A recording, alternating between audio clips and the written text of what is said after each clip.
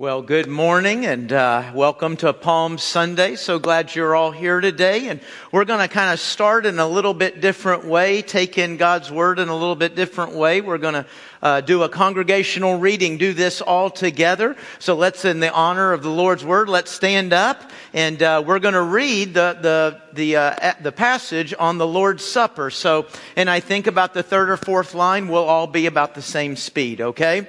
So let's get started up here. This is from Luke 22.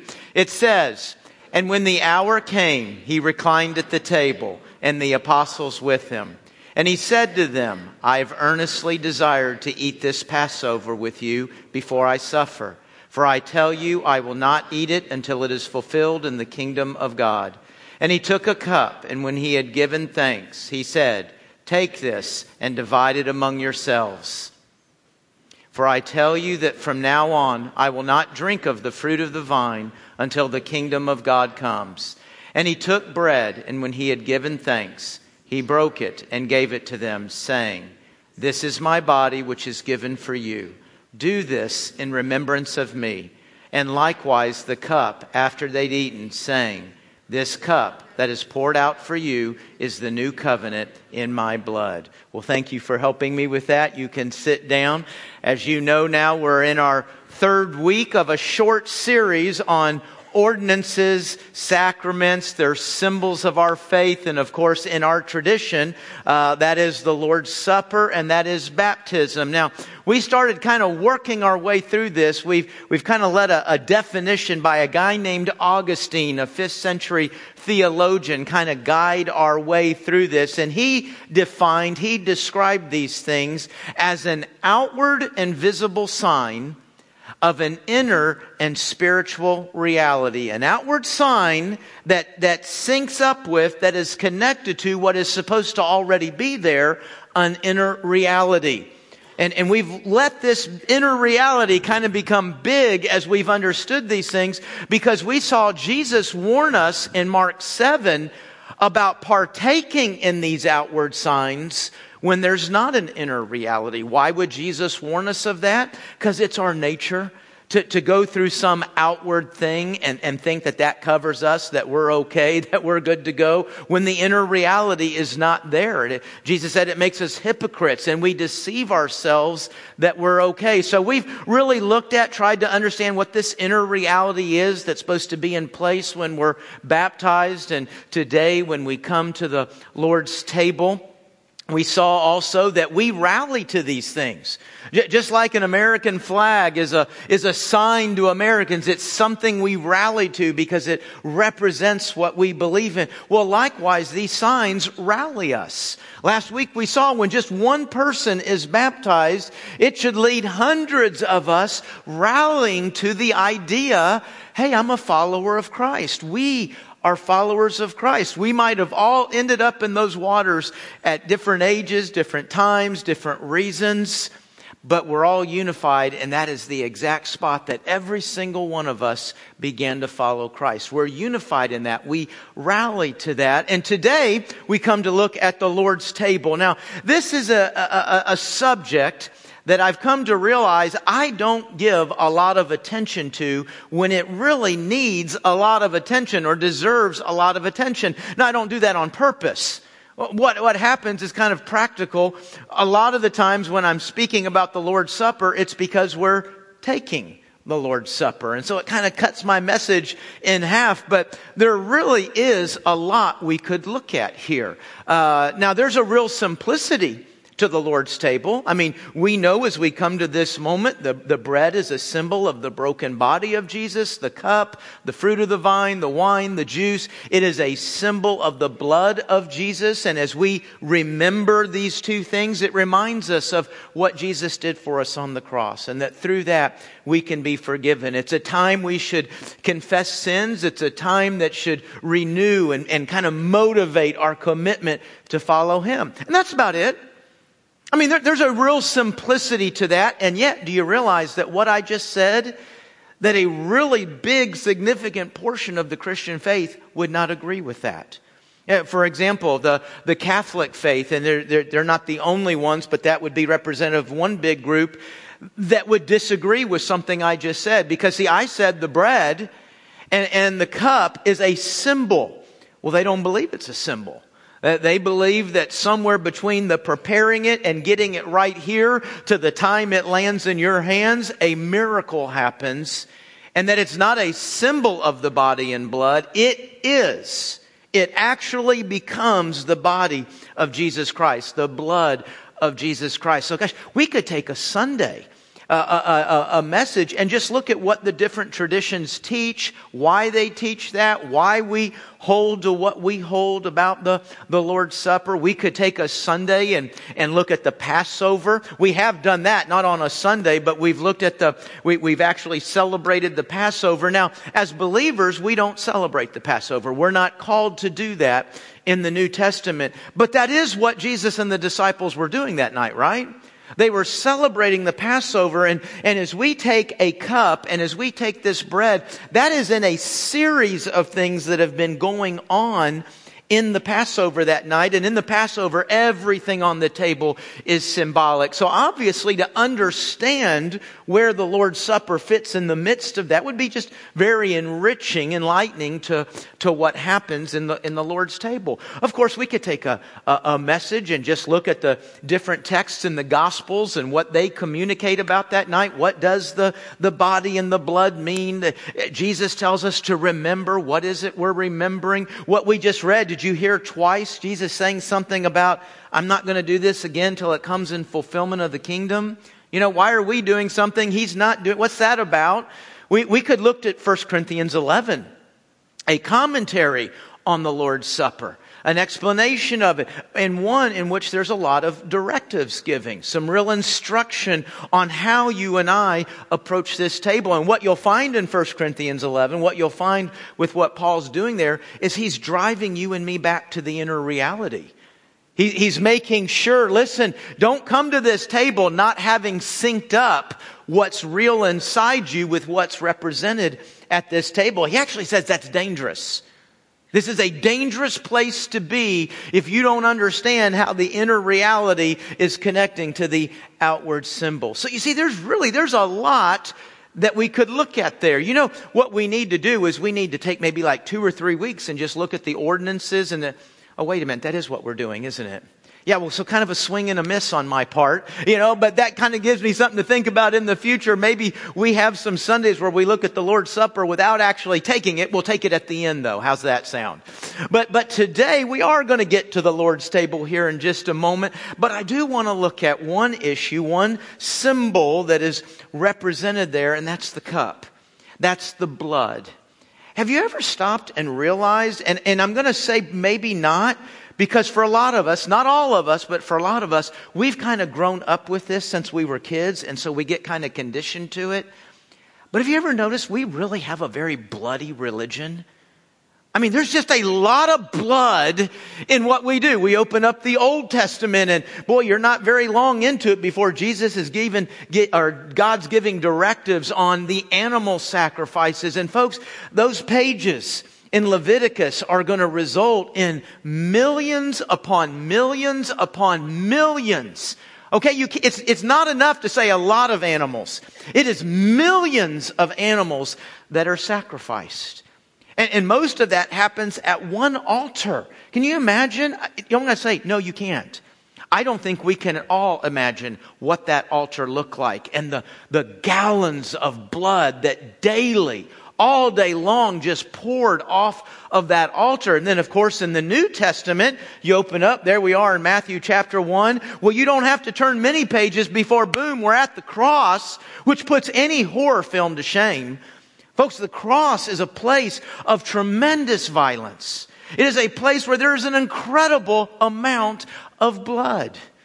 We read our Bible, verse after verse is about blood. We come to church in our worship and we have songs where we sing about blood. Folks, that's kind of weird. I mean, again, if you're not conditioned to that, you have an absolutely clean slate about what the scriptures say, who Jesus is, the cross. You come into a building and they're singing about blood, you're looking for an exit. These people are weird. You know? And then to wrap it all up, we have now an ordinance, a sacrament. You remember how we described a sacrament? It's a holy moment. Now we hopefully have a lot of holy moments in the church.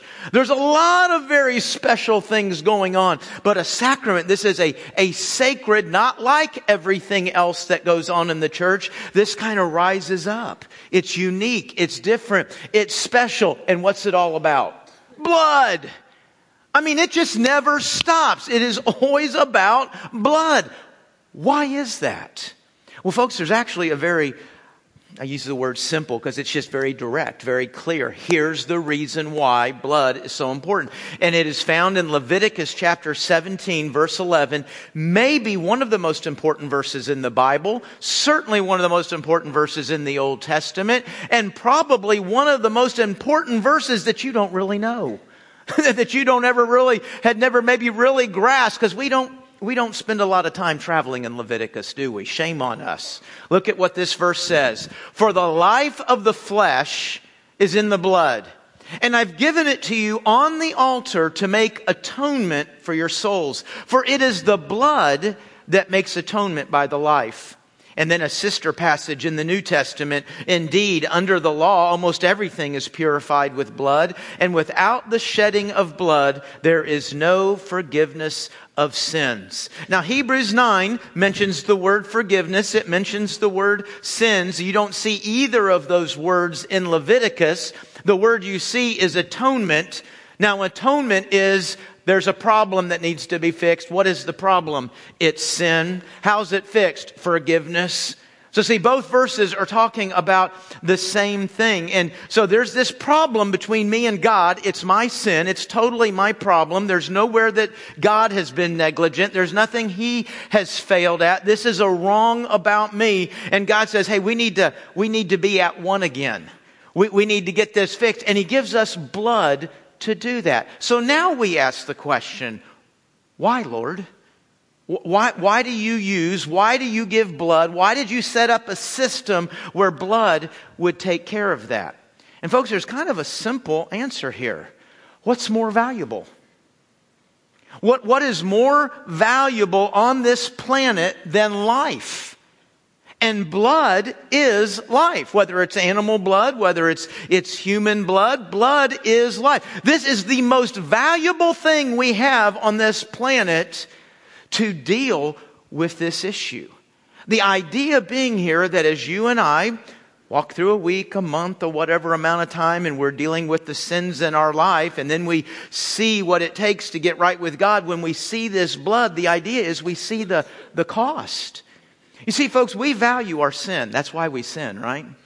We value it. I value what it accomplishes for me. I value the way it makes me feel. I value what it helps me to get. And so I value my sin until I come to the altar and I see all this blood. And what should happen is I go, wait a minute. What I'm getting out of this, the blood, it doesn't add up. Sin's too costly. This isn't right. This isn't okay. And the cost of that sin should lead us away from the sin. It's a kind of a simple thought that, would you believe, we just don't get? I mean, folks, we have filled an ocean with all the blood that has been shed, including the blood of the very Son of God. And we continue. After seeing all that blood, we continue to minimize our sin. You say, I don't minimize my sin every day. Every single day. Just think of the thoughts that are just constantly flowing through your mind. Well, I don't know if God really means that for today. Well, I mean, that wasn't really my fault. That was their fault. Well, they don't know what I've been through.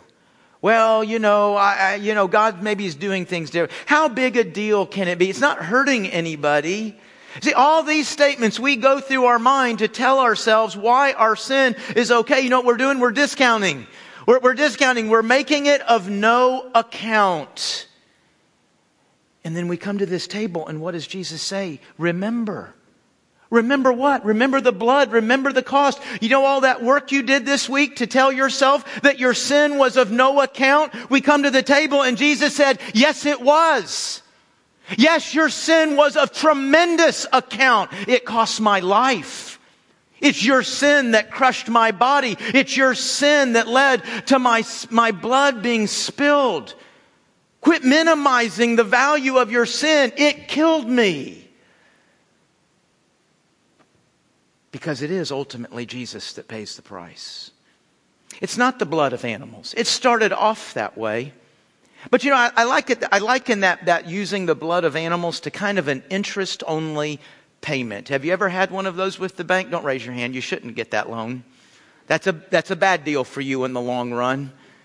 You see what an interest-only payment is? See, I've got a debt with the bank. Things are not okay between me and them. I've got a lot of their money, but they set up a system that says, okay, listen, if this is what you do, we'll be okay with each other. And in some situations, they'll set up an interest-only payment. You don't have to actually pay it back right now. Just make the interest payments. And we do that. That's like the animal's blood. It's an interest payment. But the problem, the principle, the debt's not being touched, is it? So when all those animals are being killed, it's not changing the fact that I'm a sinner. It's not really changing the problem. There was a system created where, okay, this'll keep things okay between me and God for the moment, but it's not dealing with the problem. I mean, folks, ultimately, isn't it my blood? Isn't it my blood that needs to be spilled for my sin? But there lies the problem. If I pay for my sin, I can't recover from that. I can't recover from my blood being spilled. We've talked a good bit this year about being born again. In our sins, spiritually, we are dead. And if we physically die while we're spiritually dead, our spiritual death becomes permanent. Now we are permanently separated from God. So see, I can't die for my sin. I can't pour out blood for my sin, or else it becomes permanent. But praise God, my impossible problem collided with His incredible, unfailing love. What kind of body could be crushed but recover? What kind of blood could be spilled but be restored to life? What kind of blood could do more than just cover, but actually make us holy? Listen to this. I'm reading out of Hebrews chapter 10. Listen as closely as you can.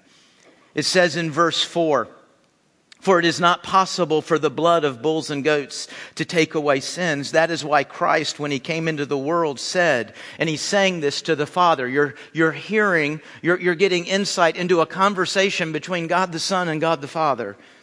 And that is why Christ, when He came into the world, said, "You did not want animal sacrifices and grain offerings, but you have given me a body so that I may obey you." The Father gave the Son a body to be crushed and His blood to be spilled. "No, you were not pleased with animals burned on the altar or with other offerings for sin. Then I said, look, I have come to do your will, O God, just as it is written about me in the Scriptures." And then the writer of Hebrews repeats what Jesus said. Christ said, "You did not want animal sacrifices or grain offerings or animals burned on the altar or offerings for sin, nor were you pleased with them, though they were required by the law of Moses." Then Jesus added, "Look, I've come to do your will." Now the writer says, now this is what this is all about. Jesus cancels the first covenant. He cancels the first way of dealing with sin. He cancels the first economy that God put in place to establish the second way, the permanent way, the eternal way that God is going to deal with our sin. Verse 10, "And what God wants is for us to be made holy by the sacrifice of the body of Jesus Christ once for all time."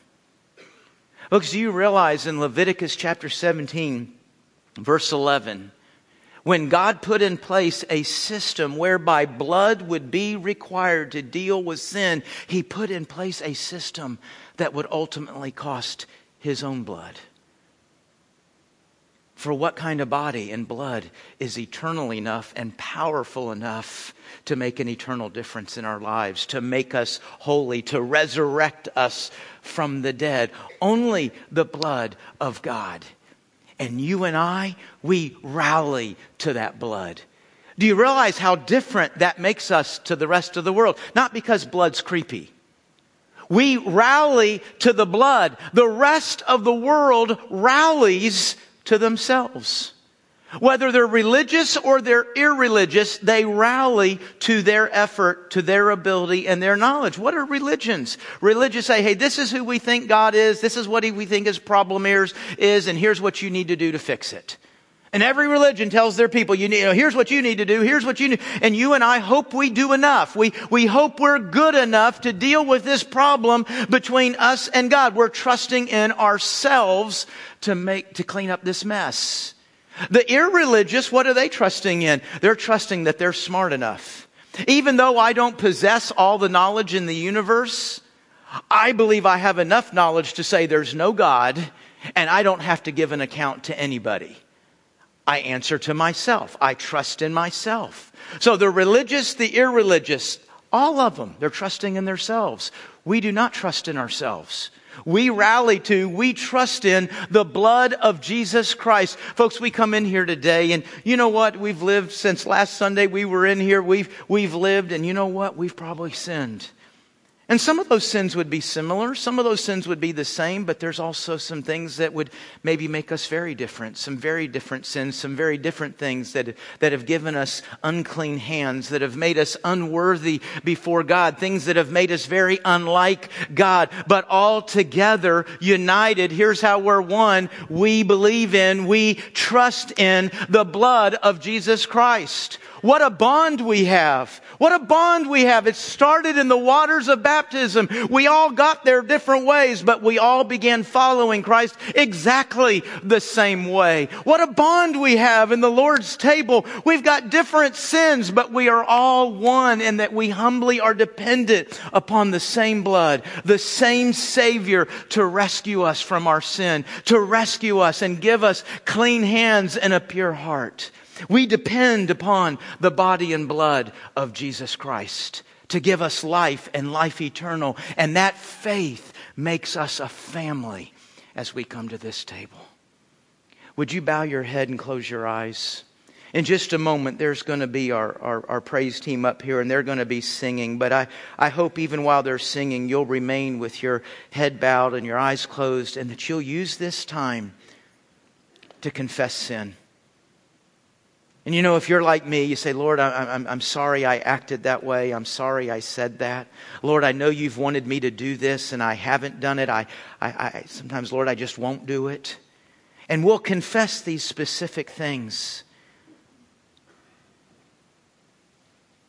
But a part of what we need to confess right now is that in those moments we did not value God.